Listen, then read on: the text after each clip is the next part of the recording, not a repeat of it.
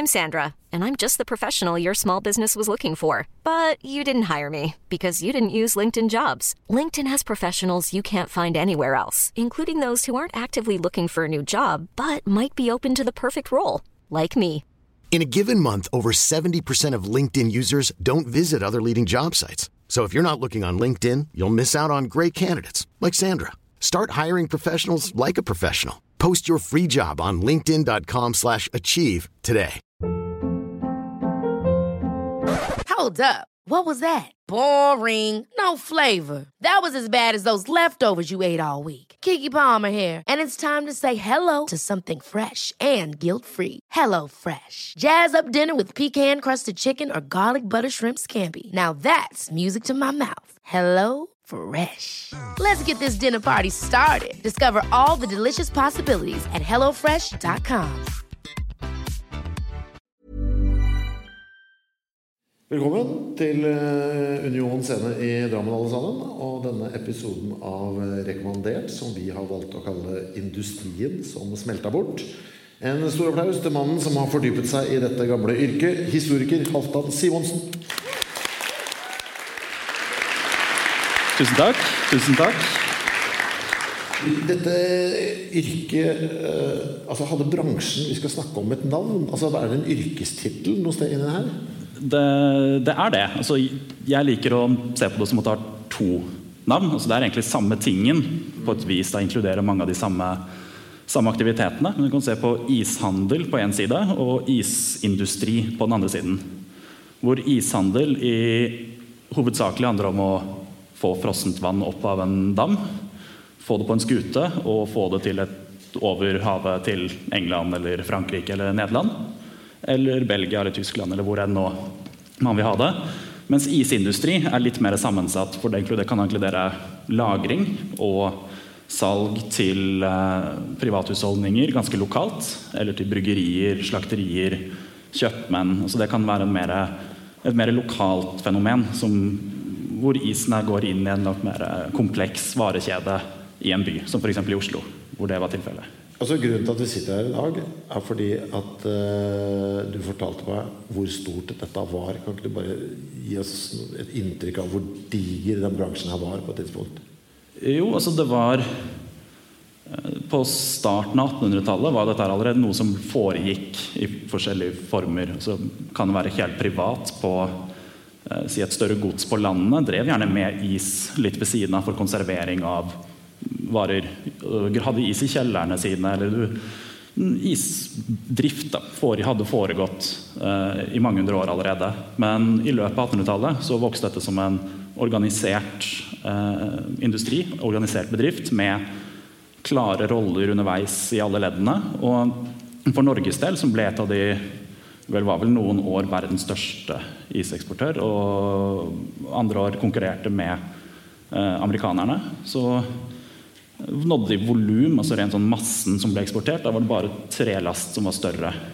Så I 1898 eksporterte vel Norge opp mot 1,5 million kubikkmeter is. Og den eneste industrien som var større I Norge var 3?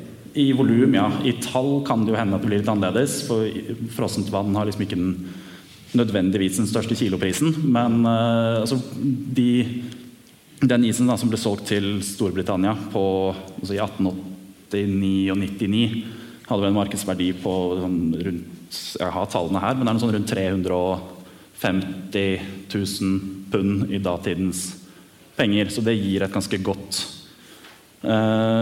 utbytte for de involverte. Så det ikke, altså på den tiden der, så, det business å eie skog på den tiden der, men det enda bedre business hvis du har et lite vann I tillegg?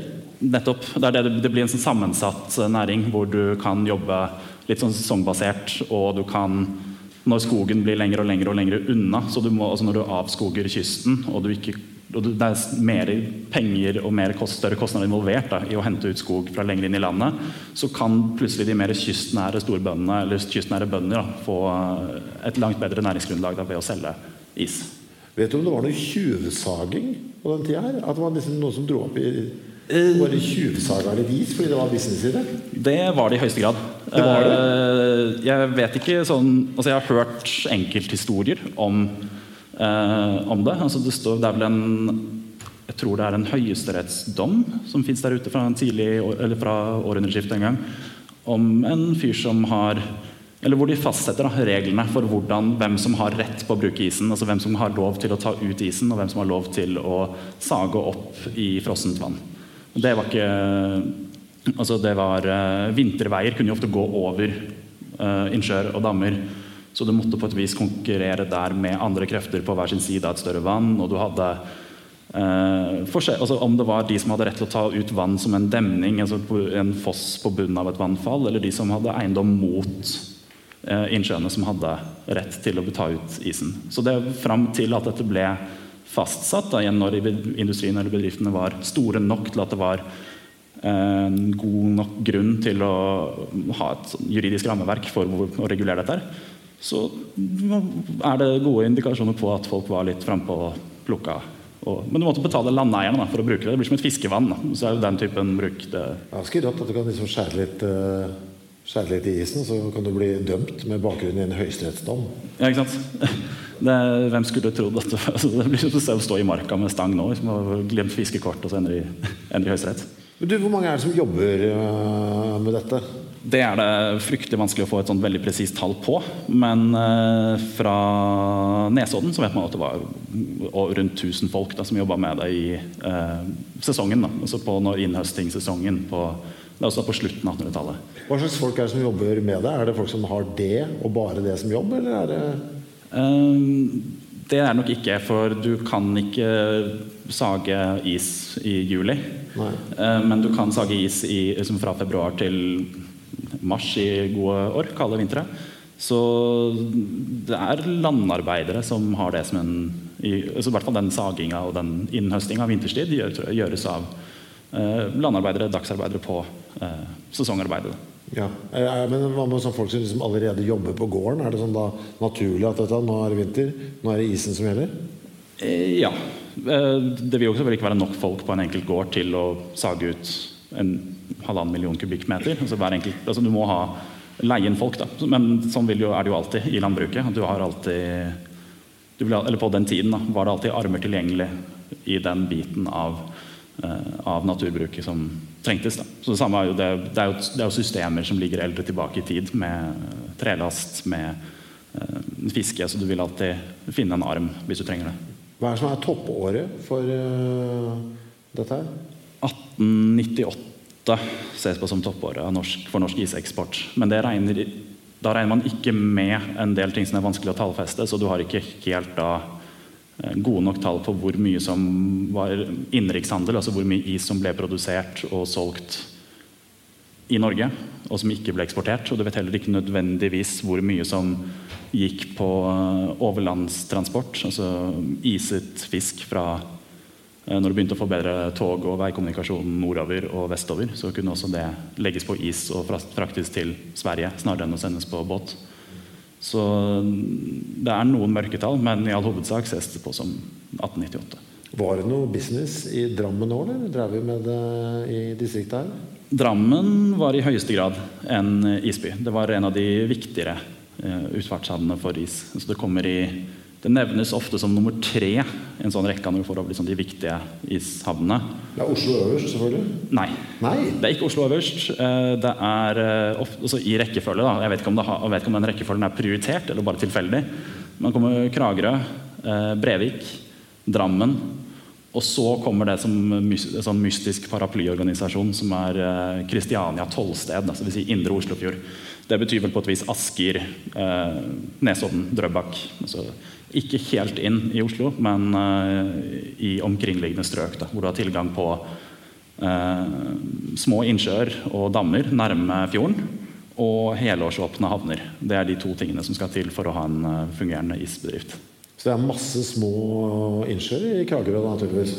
Ja, altså litt innover altså like innenfor havet der, så det lett tilgang til ferskvann. Og det ble saget ut og sendt på skinner ned i fjorden, hvor det ventet skuter som skyndte seg av gårde over Nordsjøen.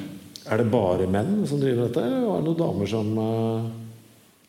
I all hovedsak var det nok menn som var ute og sagde, for det var ganske røft arbeid, kaldt og vått og tungt. Men jeg vet det finnes beskrivelser fra USA, altså fra isdriften på innsjøer i Massachusetts og sånn mer generelt da, i New England, hvor barn og kvinner hadde oppgave da med å komme ut på isen med litt proviant og noe varmt i koppen til gutta som stod og sagde, og barna som løp rundt og hadde som jobb å spa opp hestemøkk og sånt noe på isen. For når det skal i drinken din, så er du veldig glad for at det blir gjort underveis. Du sa toppåret var 1898. Vet vi når vi begynte med det? Sånn, altså jeg regner med at vi alltid har brukt kalde ting til å kjøle ned mat med, men når det liksom ble satt i system? Systemene gror virkelig til da, i løpet av 1800-tallet, i all hovedsak siste halvdel av 1800-tallet. Et av de første tidlige eksemplene på, eller første beskrivelsene av is som blir hentet ut fra norske innsjøer og solgt i London, bevisst som en handelsvare, er vel fra 1822, hvor en fyr som heter William Leftwick solgte norsk is i London. Og han holdt på med det en stund, og så prøvde å slå seg opp som isimportør i London, og hadde de store sånne iskjellere, omtrent som sånne siloer murt inn under bakken var i grei kommunikasjon med kanalene og kaia. Men det var først noen 10 år senere at det virkelig begynte å bli organisert som en industri, da. Altså hvor du måtte få på plass litt teknologi. Altså det er rart å snakke om teknologi når du driver med frossent vann, men måtte liksom gjøre noen forbedringer da, på sager og utstyr som ble brukt, og få effektivisert transporten. Altså du måtte ha gunstige forhold både når du lastet skutene og når du losset dem. Så hvis du sto i kø i 12 i en uke, så mister du hele livsgrunnlaget ditt. Da. Så, hva smelter bort? Ja, ikke sant? Da smelter den bort, og ikke bare industrien din, men også pengene dine smelter. Men vi må ta liksom hele greia fra scratch. Når er det man skjønner oi, fy fader, dette her er jo et helt ideelt vann? Altså, hva er det perfekte stedet for dette her? Det er vanskelig å si. Altså, det er noen betraktninger man kan gjøre der om hvor lang frysningstiden, altså hvordan frysningen skjer, om isen blir porøs og sånn melkeaktig, eller om den blir sånn krystallklar og hard og tung is. Og hva er det vi vil ha? Vi vil ha den krystallklare. Ja. En ordentlig god ishandler med litt øye for PR i London. Han ville gjerne sette en avis bak isblokken i utstillingsvinduet så du kunne lese gjennom. Da var det bra is. Oh, ja. Og det var bordkvalitet. Det var sånn taffelisen som skulle i cocktail. Gjorde man det? Det var mye voldsom PR involvert tidlig i ishandelen. Folk var naturlig litt skeptiske til det. Altså, folk hadde jo klart seg i århundrer uten kaldt vann. Altså, midt på sommeren. Det var liksom... Isindustrien gikk jo for å løse et problem alle så man hadde, men som ingen nødvendigvis hadde sett for seg en løsning på. Så det trengte litt overbevisning der. Så når de første amerikanske skipslastene med is kom til prøvde å slå seg opp i London, så rev de med seg bartendere for første rute, så de kunne liksom lage cocktailer med isbiter i og sånn på. Altså det har alltid vært et element av PR her, eller var det i hvert fall i den tidlige fasen. Du måtte få i gang du måtte få en stor nok kundegruppe med en gang til at det var verdt lasten.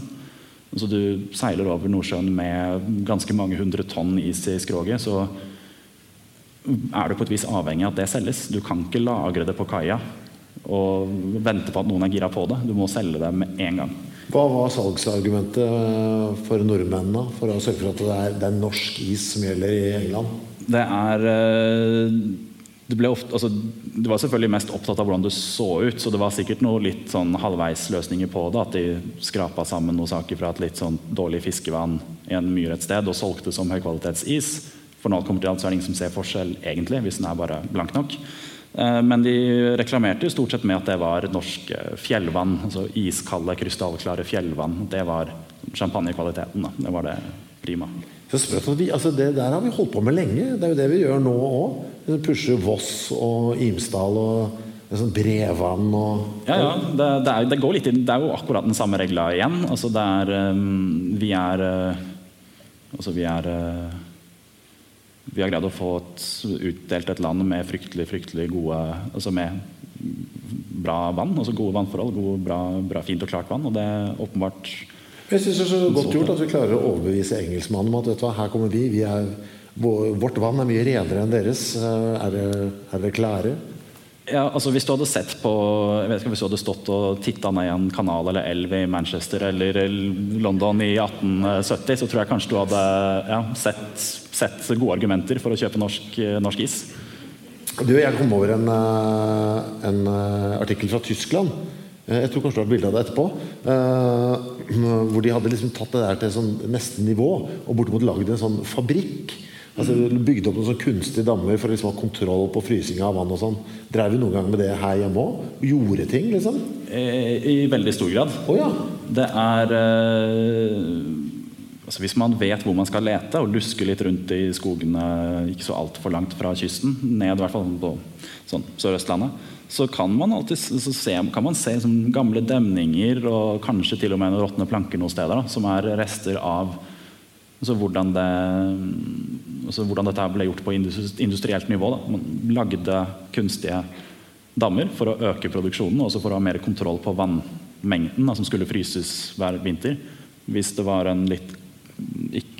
hvis frosten kom sent, så kunne du på et vis regulere vannet. Det var en mindre vannmengde hvor du ikke hadde, sånn at du slapp å måtte få liksom et metertykt islag på Mjøsa før du kunne begynne å gjøre noe. Altså det noe med vannvolumet, altså det mange ting som går inn i for at det vannet skal bli raskt nok klart til innhøsting.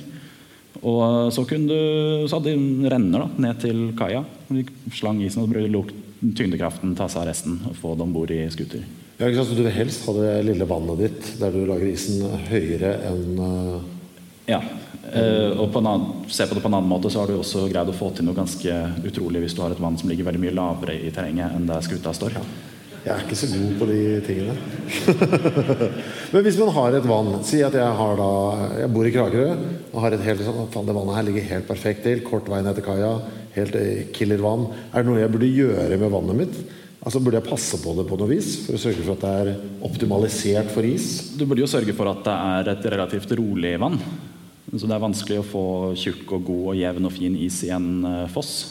Så du vil at det skal være veldig regulert da. Eller så regulert du tør på et vis. Altså dem opp og sørg for å ha kontroll på inn og ut flyte. Altså du kan ha stabilt og rolig vann. Og så vil du på et eller annet vis også sørge for at du har ren bunn. Altså du vil ha litt kontroll på det også. Du vil ikke ha for mye rusk i vannet heller.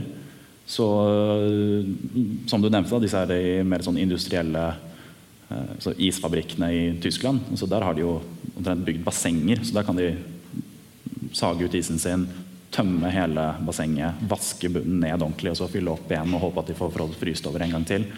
Så det handler jo da bare om, så selvfølgelig det noe estetisk ved det, altså du vil helst ikke ha så mye granbar i cocktailisen din, men det også noe, altså det en ren sånn hygienisk ting i det også, altså det i løp av ishandelens tid så begynte også å komme regler på hygiene, eller sånn litt kontroll på hvor mye rusk du kunne faktisk selge til folk da, før det ble for mye. Men hvis jeg nå har dette, ikke sant? Jeg har kjøpt meg en gård, Kragerø, ser vannet, fy faen, det ser helt killer ut, her det penger å tjene. Hva gjør jeg? Ringer gjør jeg vel ikke, for jeg hadde ikke telefon, men hvem tar jeg kontakt med et eller annet firma, eller gjør jeg ting på egen hånd, eller hva gjør jeg for å gjøre dette om til business? Veldig ofte var det nok en eller annen fyr med litt kapital eller penger i lomma som visste om det, eller de hadde jo kan lese kart og så kan se litt hvor det fine vann som ligger godt til rette i nærheten av steder hvor du kan få ankret opp og skippa det ut. For du vil jo helst ikke transportere det så veldig langt. Du vil gjøre den prosessen fra innhøsting til det levert kortest mulig. Altså den økonomiske avstanden fra et vann i Jotunheimen til London nesten ikke verdt det. Men som det et nærme kysten et sted, så kan nesten et hvilket som helst vann bli en potensiell pengekilde. Så det spørs jo litt hvem du er. Da. Er du en småbonde, så kan du jo veldig fint leie bort vannet, altså selge vannet. Altså du leier bruksrett på vannet, eller selger rett og slett, til enten en eksportør, altså en eller annen som jobber mer bare med å finne disse vannene og så selger direkte, eller til en reder som kjøper isen og fyller opp og sender av gårde og selger det i London. Eller et annet sted. Da. Bruker London ofte som eksempel, for det blir veldig mye som gikk til engelske havner. Så mest sannsynlig så kommer en dude med flosshatt og prøver å lure meg, sikkert da? Ja, det vil sikkert være et element av luring ut og går der, men det er mye av det. Altså, du sitter på en ressurs som du kan selge. Og om du har nok andre ting gående til at du selv kan kontrollere en lengre del av den prosessen, eller om du må bare selge rett ut til neste ledd, eller bare selge rett opp til neste ledd med en gang, det vil jo selvfølgelig variere. Hvor mange ganger kan jeg høste i løpet av en vinter? Det varierer. Det vil jo da ha spørs på hva slags vann eller hva slags dam du har tilgjengelig. Jeg vet at en fyr som drev med isproduksjon midt i Oslo sentrum, eller på den tida var det jo ikke det, men i dag er det jo det, like over Akerselva fra Sagene skole. Han skrøt av ett år at han greide 3 innhøstinger i året. For han hadde da på samme måte som i Tyskland også basseng som han kunne fylle med vann til å begynne med, sikkert da fra Akerselva, som kanskje ikke var helt ideelt, men også senere fra drikkevannskilden, også fra når det gikk ett vannrør som var selve drikkevannskilden nedover mot byen.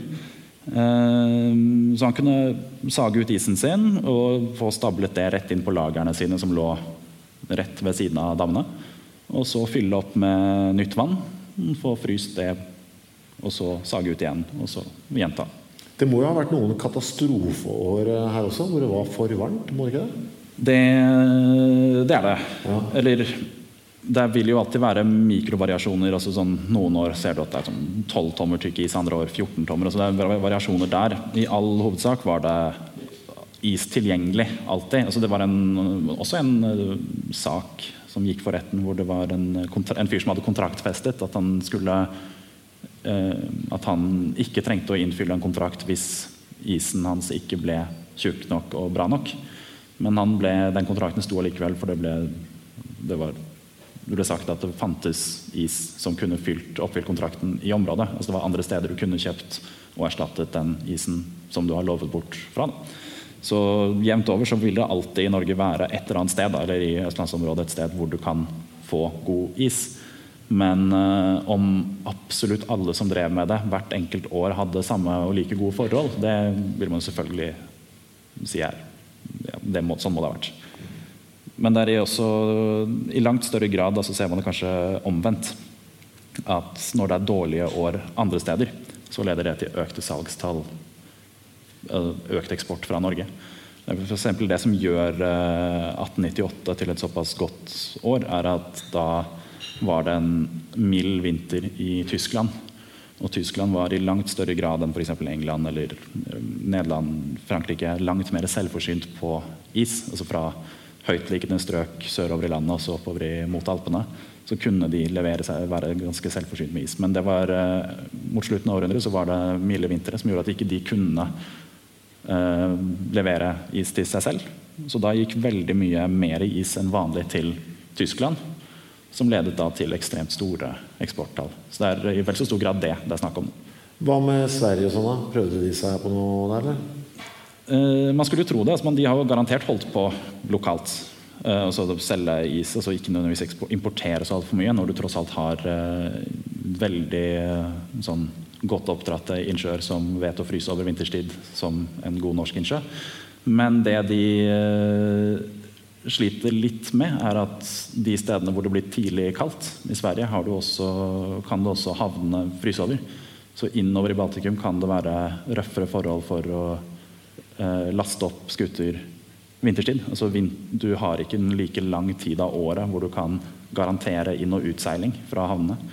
For du må ganske langt nord for å få deg de ordentlig kalde, gode forholdene, og der kan du være fryst igjen, altså havne. Så. Det er et genialt land vi er. Ja, vi har veldig gode forhold, veldig gode forutsetninger for dette her. Og Og det gjør også at du har de 2 områdene i verden som dominerte ishandelen, eller dominerte verden, det vel kanskje det.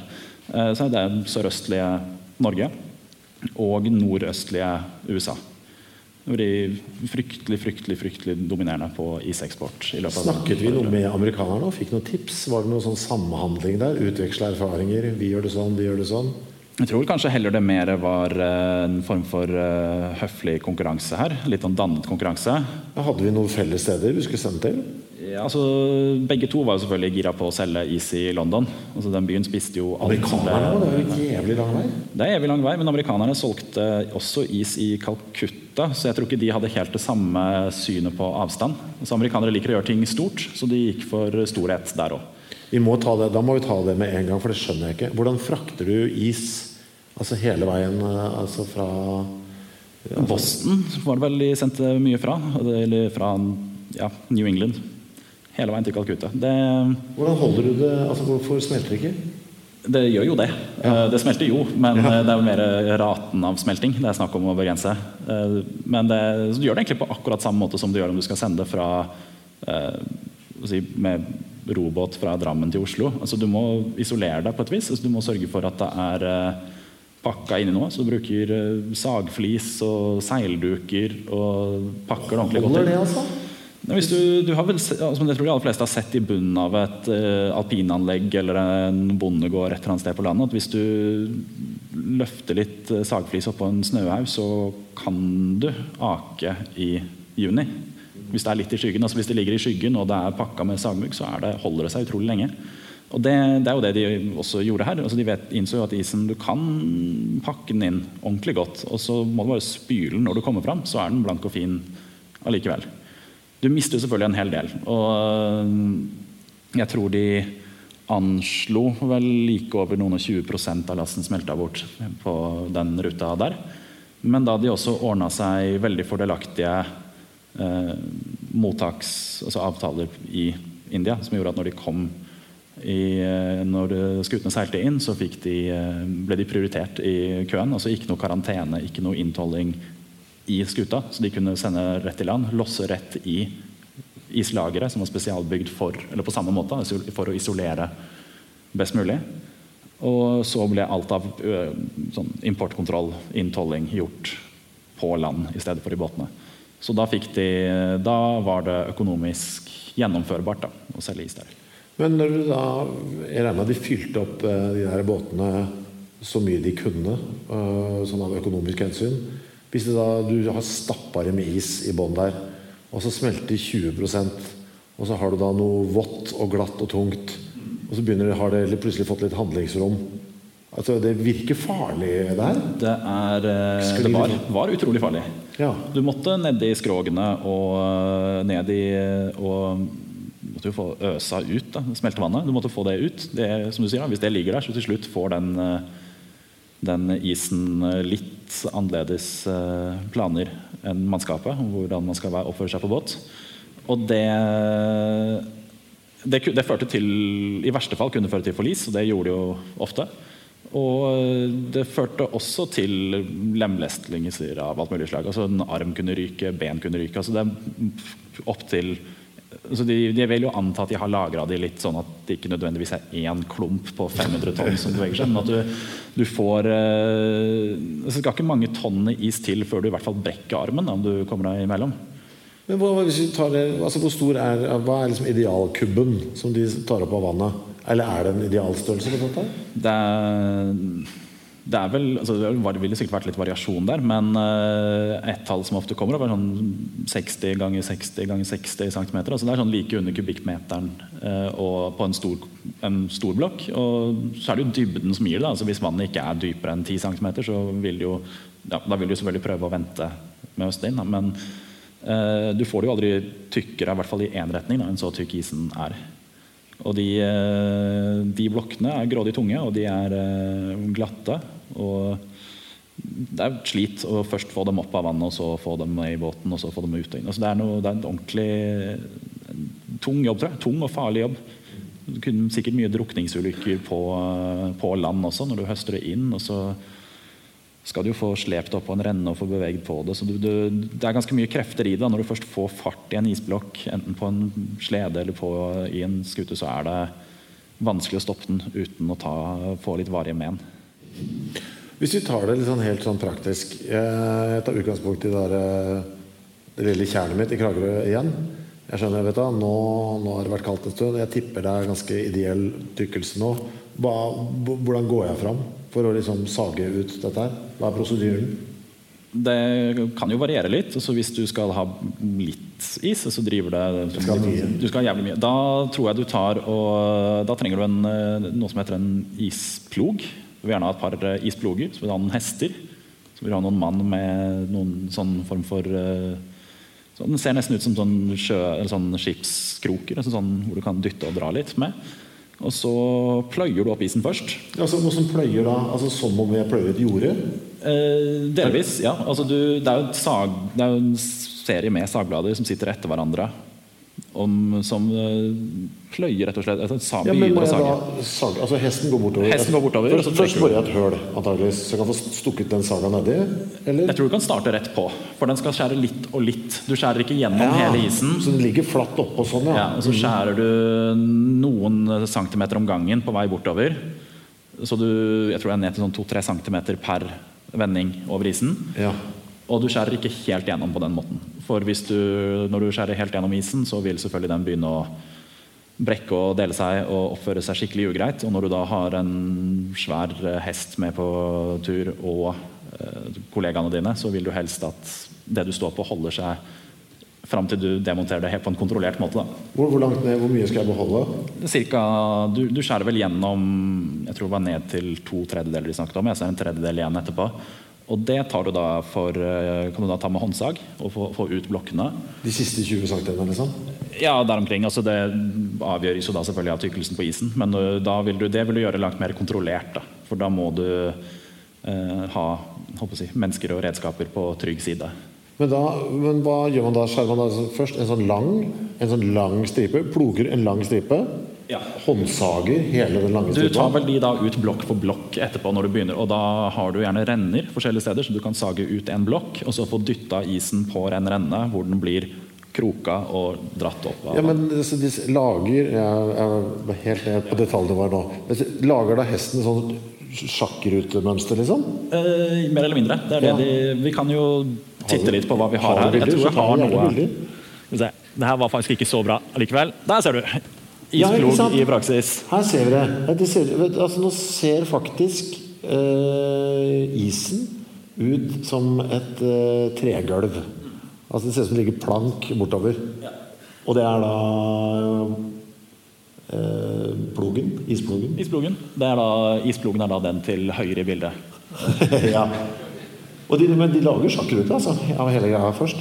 Ja, og så vi kan da gå videre, for jeg har litt av prosessen nastet opp her. Flott.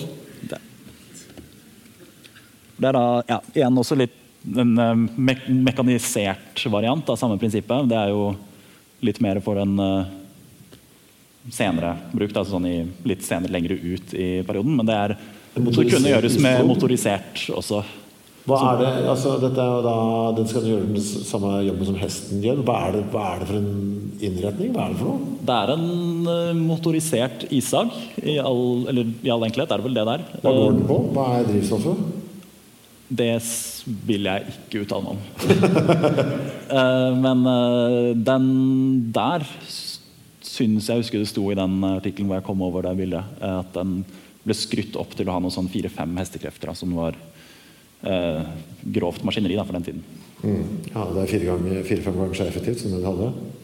Det da mer ordentlig gamle dager da, når de sto på for hånd mer. Så det ganske mange folk involvert da, hvis dette ikke noe annet enn idealisert, selvfølgelig. Men legg merke til at du har lagerhusene i bakgrunnen, togene som kommer opp, hester og folk, så det en ganske involvert prosess da, for å få dette her, gjøre det økonomisk bærekraftig.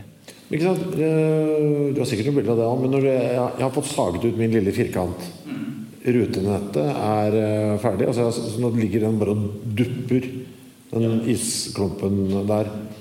Og det veier jo helt latterlig mye. Jeg vet ikke hvor mye det veier. Det vel 1 til Ikke det? Så vann skal vel veie cirka like... Det kan være opp mot tonnet, liksom.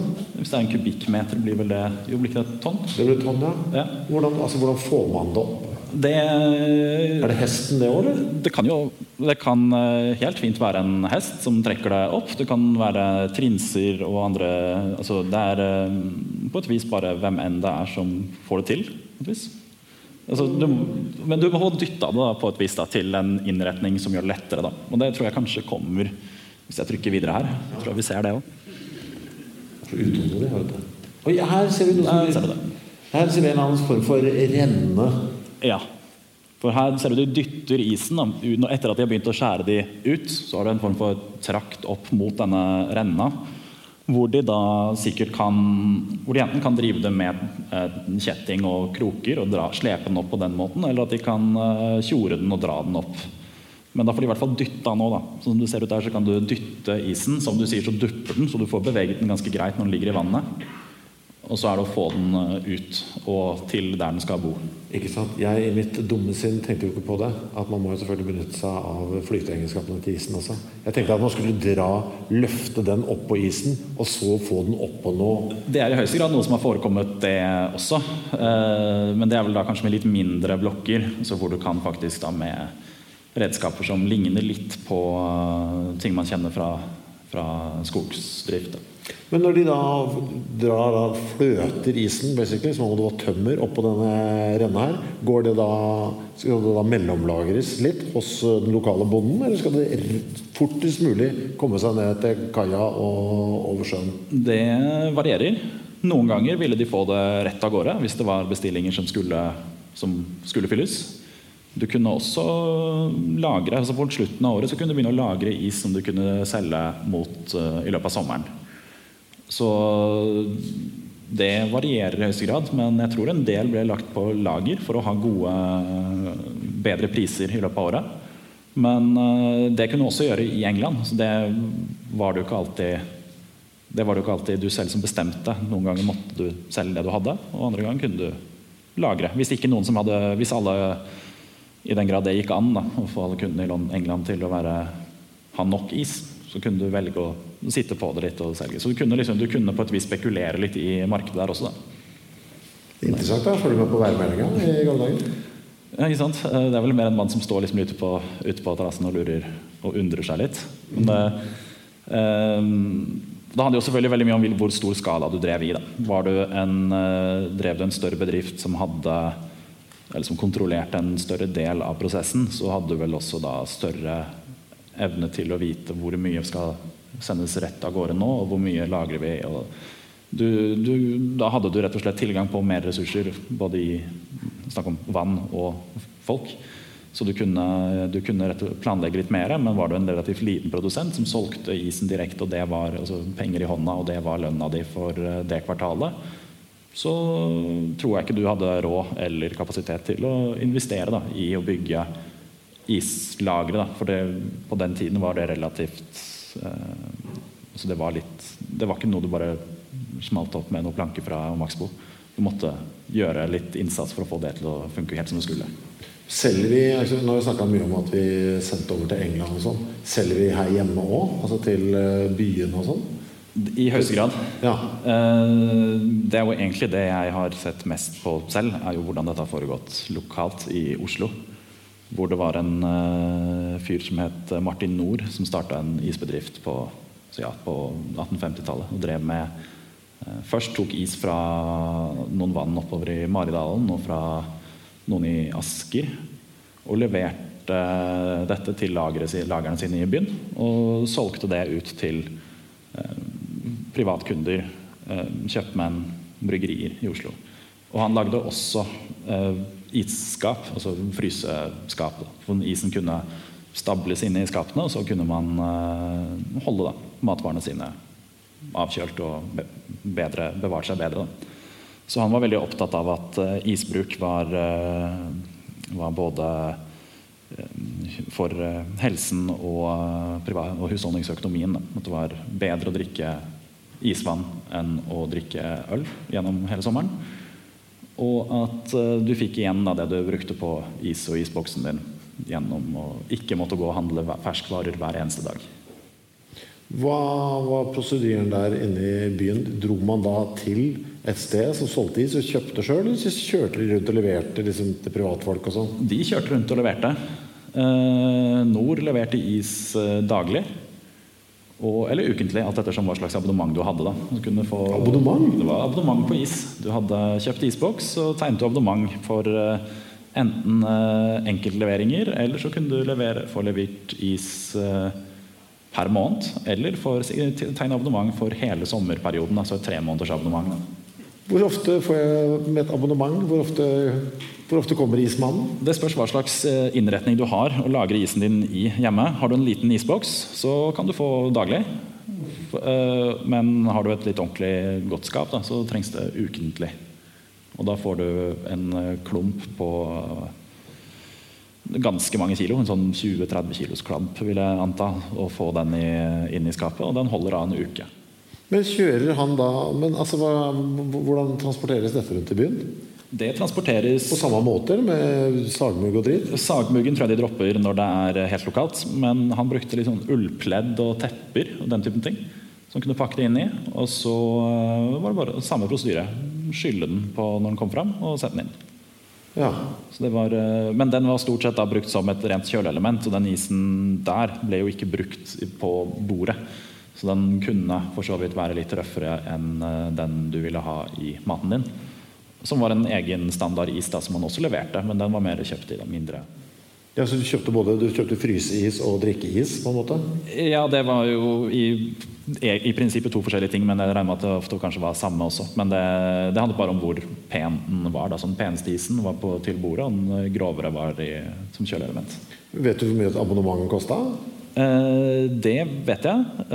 For enkelt daglige leveranser, altså ved utsalg fra ismagasinet hans, som han kalte det, så kostet for eksempel 1 pund is kostet vel 1 skilling.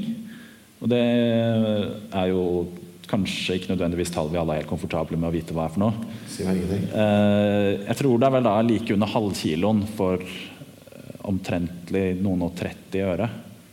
Det dyrt hvis vi oversetter det til nåtidspenger? Det aner jeg ikke. Jeg har ingen idé I det hele tatt om hva det altså jeg vet at samme fyren, eller ikke samme fyren, samme bedriften hadde en sånn paviljonger rundt omkring I byen I sin tid, da, som drikkepaviljonger, som solgte isvann og brus og is rundt omkring I byen, mot slutten av århundret. Og da det står I en herlig avis utgitt I Chicago, som heter Scania, nyheter hjemmefra. Der står det en fin liten notis om en gammel kall som husker av Nords drikkepaviljonger og ispaviljonger I Oslo. Jeg synes det var veldig mye hyggeligere med de hyggelige paviljongene enn nå med disse alvorlige aviskioskene. Og I de paviljongene der da, kunne du selge, da solgte han vel et glass brus for 10 øre I 1914. Så da 33 øre for cirka halvkiloen is. Det høres billig ut, men som sagt så det frossent vann. Det begrenset hvor mye penger du kan ta for det. Men de prisene økte jo også oppover eller det ble jo da relativt sett billigere å kjøpe masse is da. Så hvis du tegnet abonnement for en svær klump, så lå det på over daleren for da de 50 til 60 pundsblokkene. Han fyren her hadde noe konkurranse, eller var det bare han som styrte Oslo med jernhånd? Det han som var isbossen, liksom? Han var I høyeste grad isbossen I Oslo. Det var jo andre rundt som I omkringliggende kommuner som solgte is inn I byen de også. Og jeg kjenner for eksempel til noe som heter Smestadammen is- og kullforretning, som holdt på utover mot like etter Første verdenskrig.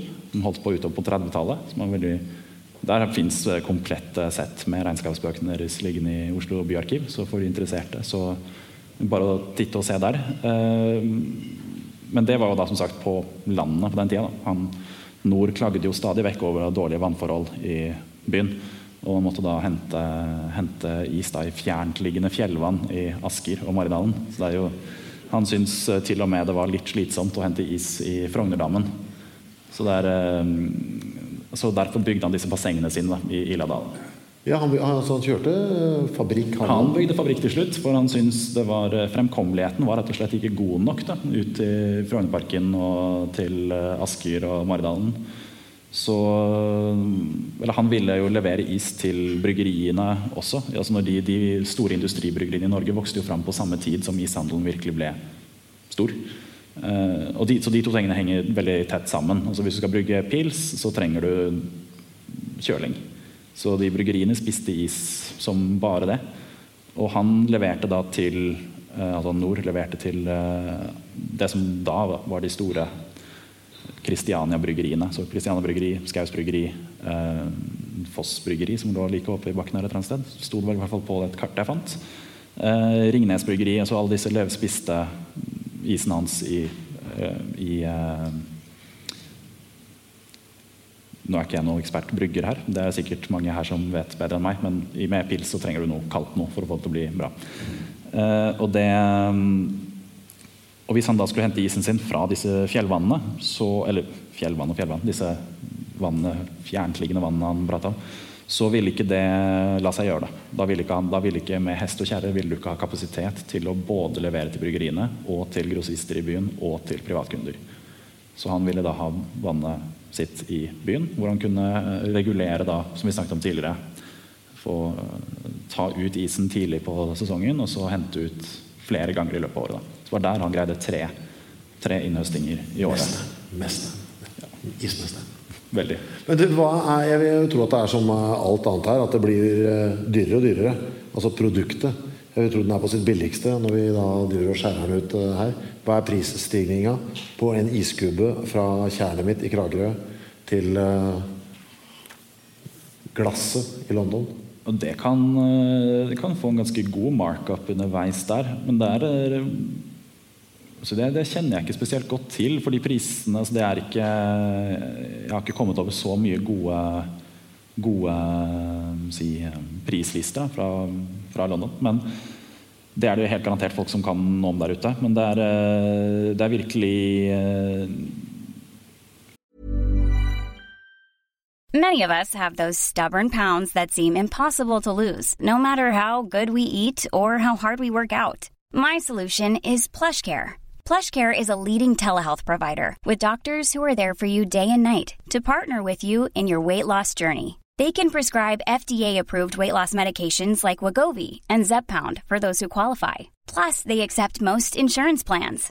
To get started, visit plushcare.com/weightloss. That's plushcare.com/weightloss. Quality sleep is essential. That's why the Sleep Number Smart Bed is designed for your ever-evolving sleep needs. Need a bed that's firmer or softer on either side? Helps you sleep at a comfortable temperature? Sleep Number Smart Beds let you individualize your comfort, so you sleep better together. J.D. Power ranks Sleep Number #1 in customer satisfaction with mattresses purchased in-store. And now, save 50% on the Sleep Number Limited Edition Smart Bed for a limited time. For J.D. Power 2023 award information, visit jdpower.com/awards. Only at a Sleep Number store or sleepnumber.com. Here's a cool fact. A crocodile can't stick out its tongue. Another cool fact, you can get short-term health insurance for a month or just under a year in some states.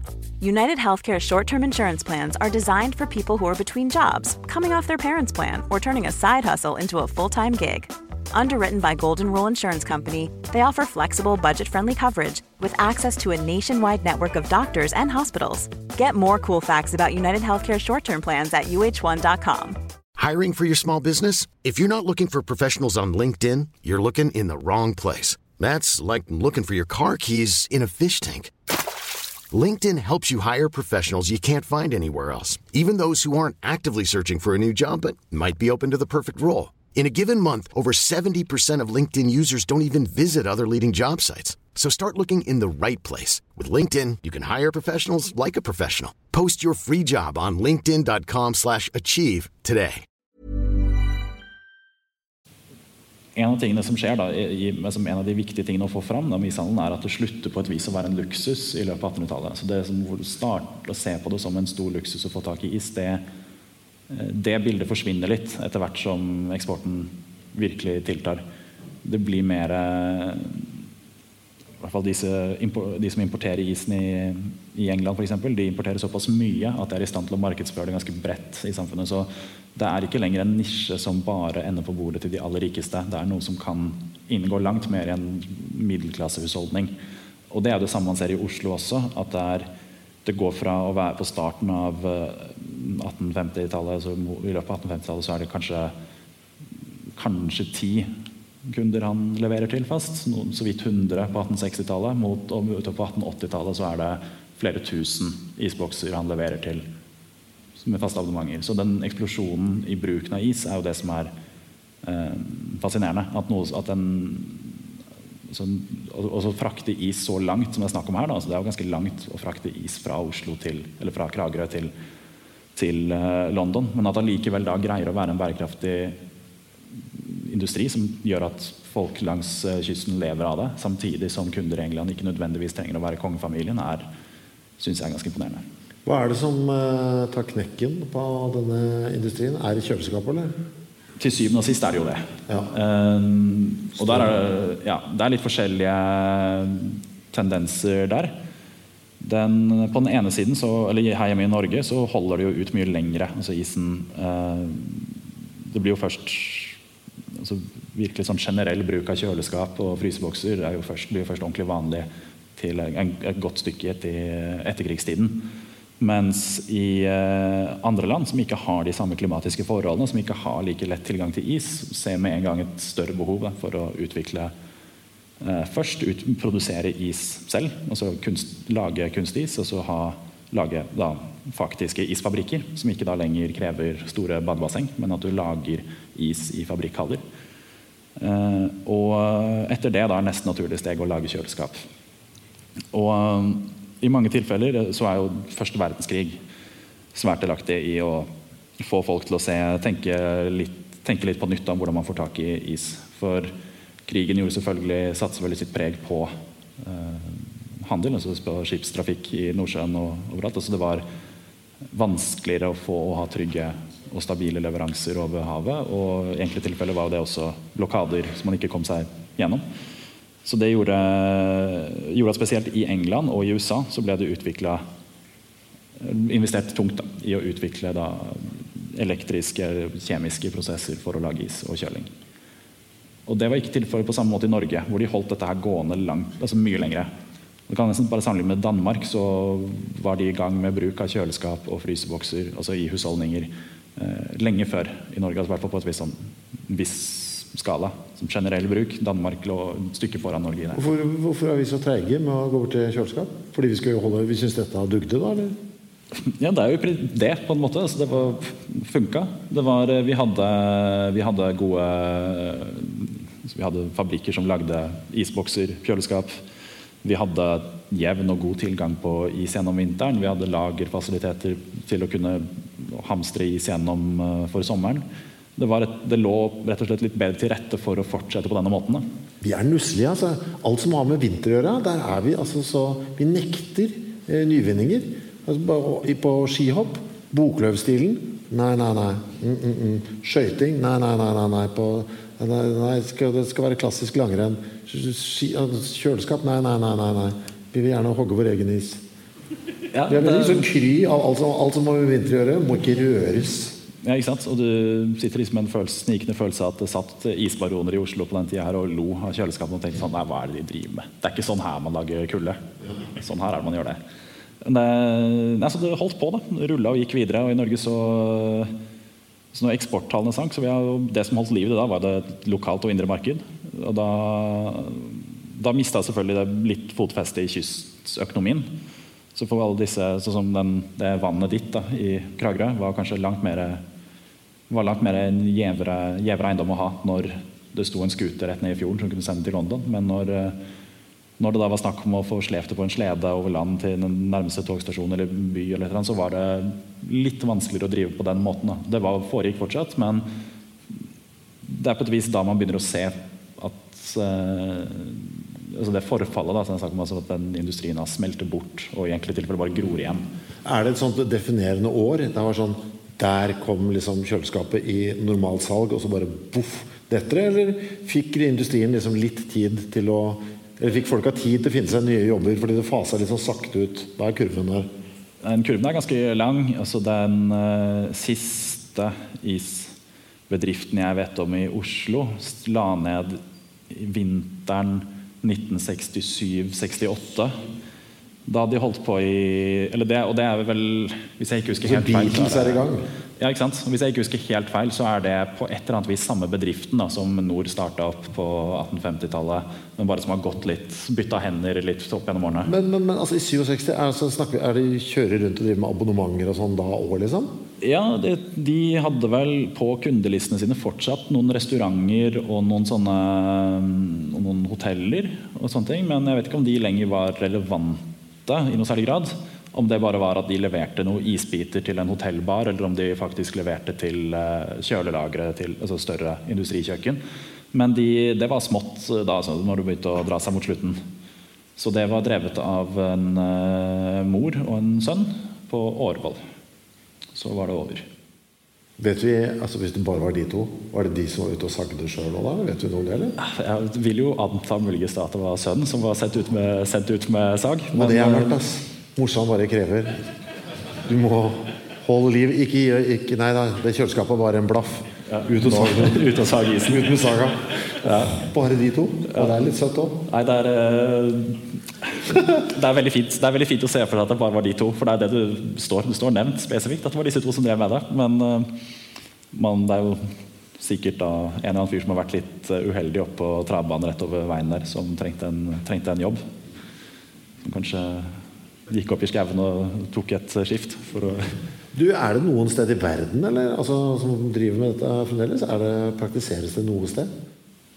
Altså, det aner jeg ikke. Altså, jeg har virkelig ikke helt kontroll på alt folk driver med overalt i verden. Men det jo naturlig å tro at steder hvor det ikke spesielt god tilgang på elektrisitet, eller altså, hvor rett og slett det moderne liv fortsatt like rundt hjørnet, bruker is på samme måte som man har gjort før. Altså, du trenger ikke is, du kan jo gjøre mye av det samme med snø, altså pakke snø sammen. Altså, du kan, hvis hovedideen din at du skal holde melken din kald, så trenger du liksom ikke bruke masse tid og krefter på at det en sånn krystallklar, pen og fin is. Det kan funke med snø.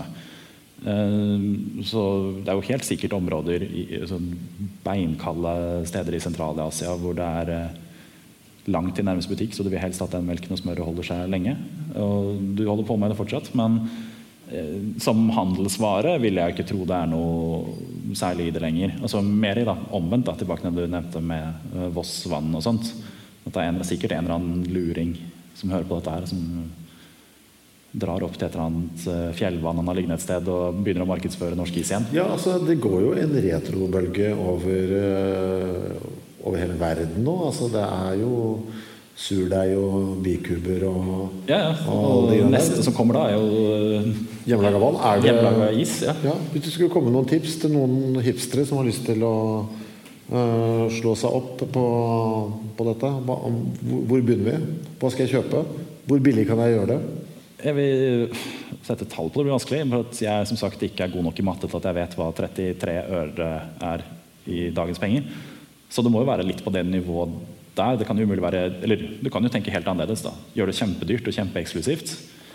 Men jeg tror du fortsatt må gjøre som de gamle gode isekspertene i sin tid gjorde. Da må du finne et eller annet tidsriktig ting å lese, som du kan ha i, kanskje se en film eller noe sånt, gjennom Netflix, gjennom isblokk i utstillingsvinduet ditt eller noe sånt. For å vise hvor klart... for du må jo ha den gimmicken der fortsatt. Hvis ikke så føler du at du ikke helt lever opp til ishandelens ånd. Du har flere bilder her også. Vi må jo vise frem det du har her. Her det seilskutter i bakgrunnen og noen ganske så gedigne blokker på kjelker i forgrunnen av bildet. Altså de isblokkene jo 2,5 meter lange, bortimot. Ja, det som du ser så dette her da en tung jobb. Selvfølgelig det, og derfor også så masse folk involvert, altså menn og dyr, for å få det her, for det må gå ganske fort. Så du kan ikke ha den isen liggende der og vente på at du liksom litt stiv i ryggen en morgen og skal bruke litt tid. Det må gå fort, og du må få skuten av gårde kjapt. For fra det øyeblikket de blokkene kommer i skroget, så har de rundt seg vann eller et miljø som langt varmere enn da lufttemperaturen rundt, som begynner å tine med en gang. Så det må gå fort, og da kan det jo skje ulykker.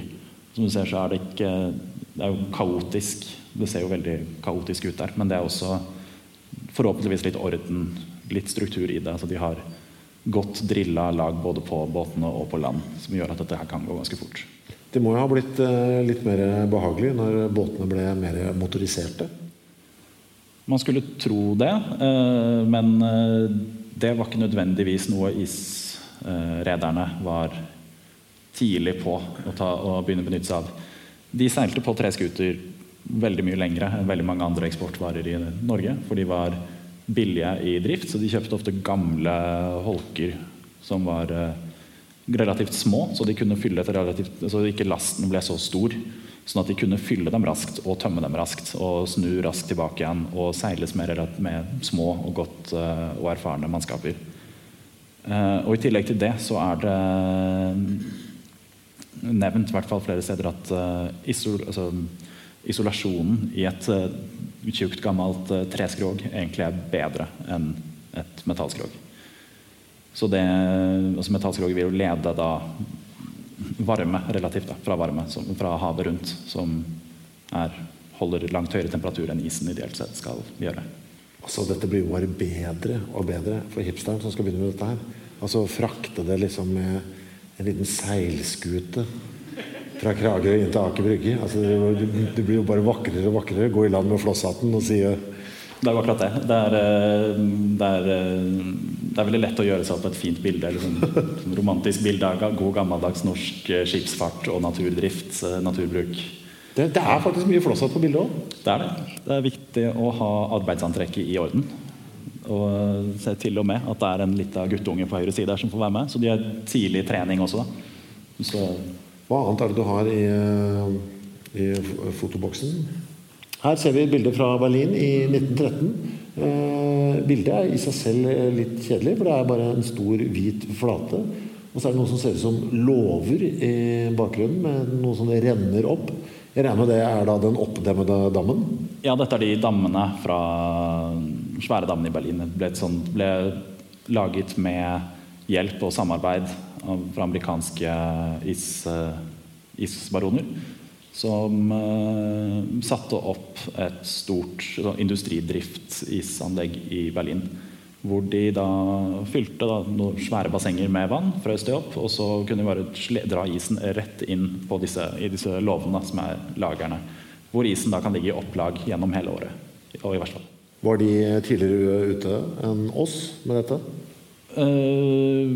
Med sånn industridrift som dette her, så tror jeg ikke nødvendigvis Norge noen gang nådde opp til den størrelsen man ser på bildene fra Berlin, men i grunnprinsippene de samme som man holdt på med både i Oslo og enkelte steder langs kysten, bare i mindre skala. Så det jo samme teknikkene og mye av de samme logistikken som inngår i prosessen. Det man ser her jo bare at du dropper skuta underveis. Her det rett fra vannet til lageret, og du trenger ikke sende det over Nordsjøen på veien. Det sånn da, når du har liksom flere dammer bortover, driver du og tiner, sørger for at det liksom fryser til på forskjellige tidspunkt, du fyller opp sånn at det liksom hele tiden kan et sted du kan drive og jobbe og sånn? Jeg tror du kan gjøre det på begge måter. Det andre jo da at alle fryser samtidig, og tar ut all isen på en gang, og så fyller opp igjen. Det handler vel kanskje hovedsakelig om tilgang på arbeidskraft, eller hva som mest effektivt for bedriften. Jeg vil helt sikkert blitt gjort på begge måter. Hvis du jobber på dette, kaller du deg selv for isskjærer, eller hva kaller du deg selv for? Ismann? Jeg ville kanskje kalt meg isskjærer.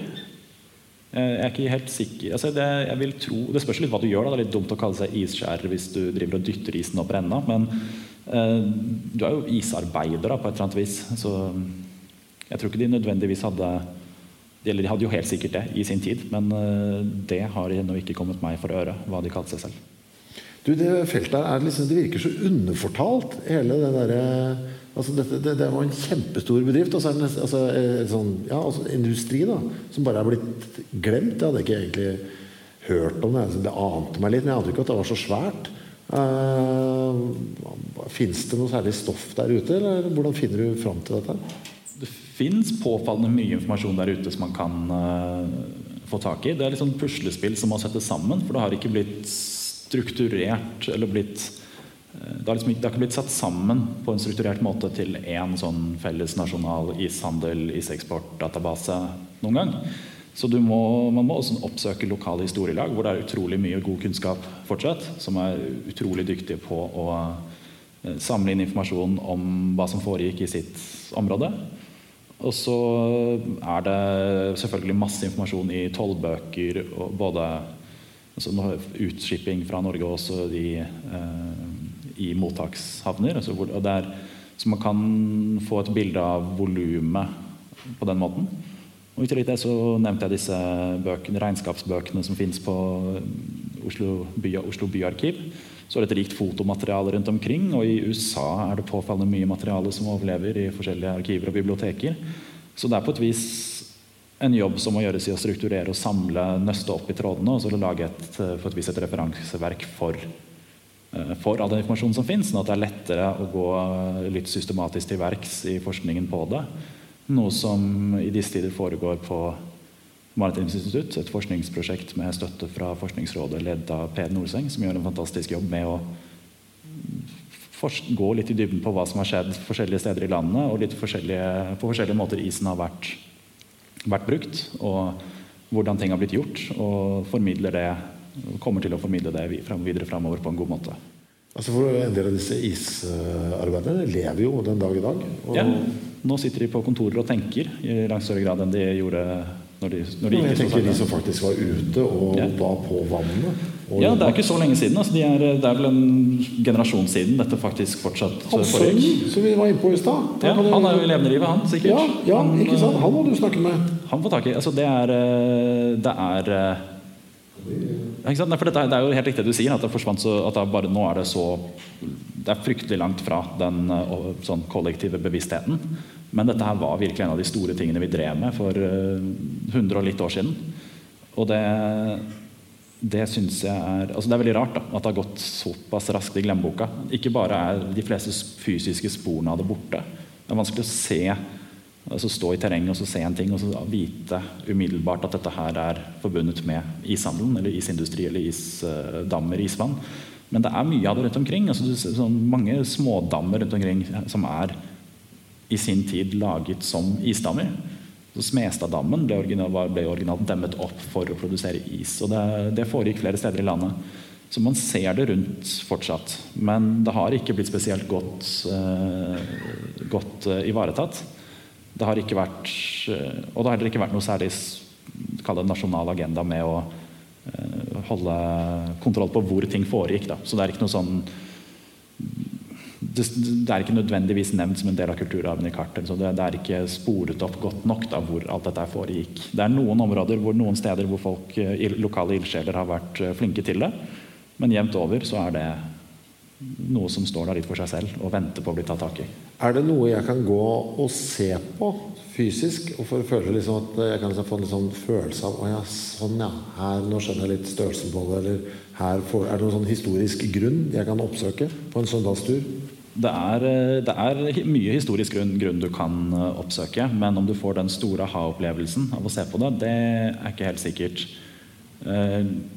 Like i nærheten her, det kommer kanskje på bildene, kan du sitte og se, for det kommer gjennom litt kart og sånn, at man ser hvor fort det forsvinner dette her. De her har snakket vi om. Her har vi et is. Og du går tilbake til en iskap for den som var interessert i. Her vet du. Her ser vi, dette en treskap, ser det ut som? Det et treskap, og så det gjerne foret med et eller annet metall som har gode kjøleegenskaper, som holder godt på temperaturen, og jevn, som holder kulden godt. Og så stapper du den svære isblokken inn i midten, og så har du da tingene dine på siden. Ja, det et sånn rom på hver side av en svær isblokk. Det en isblokk som ser ut som, den veier jo sikkert 200 kilo, den kladden som står midt inne der. Men ja, dryg, og det tar de da som du får ukentlig levert da, og ikke daglig. Vet du om når de leverte det, om de faktisk også puttet det inn i skapet, eller bare la de det på trammen? Vær så god, lykke til. Det ble i høyeste grad installert på, ja, det står i en av prislistene til denne Nord at han anbefaler kundene å være raske og effektive med å la ismennene gjøre jobben sin, for de har mange kunder, og hvis ikke så de må få litt effektivitet i det. Knallhard jobb, å være isleverandør. Altså, det jo tunge ting, og glatt og uhåndterlig. Men du kan på et vis nesten se det på bildet her, at den overflaten ikke nødvendigvis ser som blank is, så det godt mulig at den der fortsatt pakket inn i disse kledene som gjør at den holder seg litt som en form for konservering av konserveringsmiddelet. Vet man om det av og til ble litt sånn, vet du, den isen her så dårlig kvalitet, du skal få den litt billigere av meg? Var det noe sånn tilbud på is også? Jeg har hørt snakk om, eller hørt når jeg sier hørt, jeg har lest snakk om det at det var at du kunne få billig is fra fiskehandlere for eksempel i London. Sånn porøs, grov is, at den kunne resirkuleres da, brukes som mye billigere enn å kjøpe ubrukt. Så du kunne kjøpe brukt is fra fiskehandleren. Brukt is, ja, fra fiskehandleren, det lukter godt. Derfor rabattert deretter. Spredt videre i bildeserien. Her har vi dette en annonse? Det her et sånn sirkulærskrift sendt ut av han Nord i forbindelse med et jubileum. Og her da spesielt da, det jeg synes gøy liksom hvor hardt han gikk ut på et vis, altså hvor stort og voldsomt han valgte å beskrive bedriften sin. Hvis vi ser på det varemerket på venstre side der, så greier man kanskje så vidt å lese hans egen beskrivelse av dette her. Altså hvor han ser på at det er Nordstjernen, nordlyset, nasjonalfargene, skipet i horisonten, iseksporten. Alle gode ting tre, sanité, økonomi, komfort, øye speider etter forbedringer, forretningens uavbrutte vedvaren. Altså han stolt av bedriften sin og hva han har fått til da. Dette altså Christiania Ismagasin sitt varemerke fra 1884-katalogen. Jeg må si at det varemerket hans noe av det mest okkulte jeg har sett. Det ser ut som noe frimurerne ville liksom drept for. Den sirkelen med en sånn liten sånn trekant inni, og så det hippie-øyet oppi kronen der. Det voldsomt. Og så det isbjørn i midten der, og så foregår det en liten sånn stjerne oppi der, så det ser ut som det regner noe greier ned på isbjørnen. Det som sagt, så gikk han tungt ut når han skulle ha jubileums logo, varemerke, eller hva du vil kalle det i dag. Men her ser man også da disse abonnement, eller sånn, hvor mange kunder han faktisk hadde da, altså hvordan veksten foregikk der, altså fra 1859 var der i Christiania i Brugge 3 iskister opp til 2100 da i 1884. Så han har virkelig greid å bygge en sterk og god kundegruppe i byen. Vi åpnet lojale kunder da, som var fornøyde med...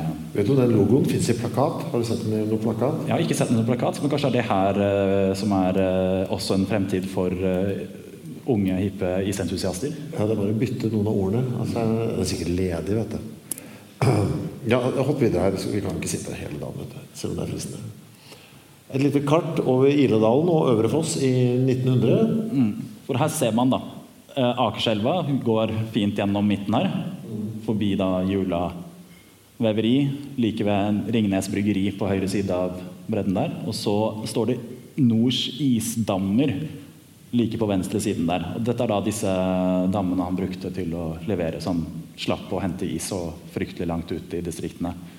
Og hvis man da går gjennom en serie noen biler, så ser man hvor fort da isindustrien i Oslo forsvant. Da. Så kan man se det over 50 år, så er dette helt borte. Det er jo såpass etablert da, at det liksom får plass på karta faktisk, disse dammene. Og det vel mer eller mindre akkurat der hvor Ila kirke står i dag, de dammene lå. Så de har bare blitt, som sagt, har blitt bygd over der, og andre steder har det grodd igjen. Og det gikk veldig fort da, når det først begynte å bli slutt på ishandelen. Iladalen 1926 ser vi bildet her. Her driver vi og bygger for harde livet. Det isdammer vi ser i bakgrunnen langt bak der? Det det jeg tror det for dette bildet er sett fra mot eller like ovenfor Jula og nedover mot Alexander Kiellands plass på et vis. Så ser du på den andre siden der vel det som i dag Ulands gate, går nedover der. Så dette her ser du rett inn i Iladalen, og det, ut fra det kartet vi så sist, så dette her gir det ganske god mening at det det siste som igjen av isindustrien hans. Dette begynnelsen på slutten, dette 1926. Ja, hvis man legger merke til denne voldsomme byggingen i forgrunnen her, så vil jeg ikke nødvendigvis kjøpt is fra de dammene forfølgende vinter. Nei. Og dette da Iladalen 1953, og da det borte? Jepp, da det ikke noe igjen av det i det hele tatt. Så det på da 50 år, tror du da mindre enn 50 år, så har det gått fra å være en etablert og tydelig del av ikke bare bybildet i Oslo, men også en relativt stor og sterk industri i området, til å være borte med roten og fylt igjen. Og det det ikke så mange industrier og bedrifter av den størrelsen som greier å forsvinne så, ikke lenger være i drift, men faktisk fysisk være helt borte, så ikke en bygning ikke trull i bakken igjen. Ikke sant? Det ble bare smeltet vekk fra jordens overflate og ble borte. Ikke et spor igjen. Jeg synes det så rart at vi ikke snakker om det heller. Det bare smeltet og ble bare helt vekk. Ha det bra. Helt borte. Og det området der sånn var på folkemunne kalt Nordishavet i sin tid. Fordi han sa nord, og det legger jo da opp til masse fine ordspill, selvfølgelig. Og han hadde vært en veldig dårlig PR-mann hvis han ikke brukte det navnet for det var verdt. Men det var så nord og nords isvognene hans, drikkevannspaviljongene hans og disse sjøene, de vannbassengene sine, som også ble brukt som skøytebaner av og til. Han hadde opplyst skøytebaner på en av dammene noen ganger og sånn. Han var en veldig tydelig del av bybildet. Hele bedriften hans og den lokale isindustrien i Oslo var omfattende, og også noe alle kjente til. Alle hadde et eller annet forhold til. Han hadde fryselagere, han hadde iskjerner rundt omkring. Og så har det da bare forsvunnet helt. Jeg hater å si det, vet du, men også vi står midt i en pandemi. Det et eller annet som forsvinner nå, vet du. Det noen som sitter og hører på denne podcasten nå, og så bare tenker dette skal jeg holde på med for evig alltid. Så var 2020, vet du. Det var siste året. Man ikke tegn til det. Jeg vet ikke hva det Det garantert noe. Men viktig å slutte på en high note. Vi kan ta igjen, jeg tror det et siste bilde igjen, altså for disse som interessert i dette, hvis vi vil gå en sånn form for pilgrimsferd litt mer lokalt, så kan vi jo se et annet av sånn måte dette her ser ut i dag. Da. Det mer hvordan det gror igjen. Og nå skal du til Drammenstraktene, tror jeg? Dette Drammenstraktene. Det her var en gang da, et isanlegg ikke så langt herifra. Og det sånn det ser ut nå. Så man kan finne disse sporene i terrenget fortsatt, hvis man vet hva man ser etter. Altså det ser bare ut som en hvilken som helst mur du finner ute i skauen. Men hvis den muren ute i skauen plassert nærme et eller annet form for vassdrag, vann, og ikke så alt for langt fra kysten, så det godt mulig at det i sin tid var en del av ishandelen, iseksporten. Dette fra Syvertsvolldammen, som ikke så alt for langt unna her vi sitter nå, på Union Scene. Hadde en plan om å dra dit på søndagstur på søndag, men jeg gadd ikke. Det var fordi det regnet, ikke fordi jeg ikke hadde tenkt å gå. Vi må runde her. Jeg skal bare fortelle at vi kommer til å klemme inn en ekstra podcast her på Union, mandag 9. november. Vi rett og slett nødt, og grunnen at biolog Åsmund Eikenes, som tidligere besøkte rekommandert å snakke om kroppsvæsker, og han som hadde boka Sprut, som han hadde gitt ut. Han hadde et nydelig sitat som jeg ofte bruker å gjenfortelle til folk. Utflod, kroppens egen såpe. Han en ganske gøyal type. Men nå kommer han for å snakke om kreft. Han har kommet med en bok om kreft. Et veldig digert tema selvfølgelig, med et veldig lada navn. Det jo sånn med kreft at man ofte ikke kan så veldig mye om det, til man dessverre plutselig vet alt for mye om det. Men det masse ting å ta tak i der. Altså, hva det? Hvorfor finnes det i så mange varianter? Hva skjer innenfor moderne kreftbehandling? Og ikke minst, hvorfor klarer vi ikke og kvitte oss med det. Det blir altså mandag 9. november her på Union Scene. Tusen takk for at dere trosset pandemier, klarte å overholde avstand og alt, og i det hele tatt har oppført dere eksemplarisk. En stor applaus til mannen som ga oss innblikket i industrien som smelter bort, historiker Halvdan Simonsen. Produsert av Rubicon.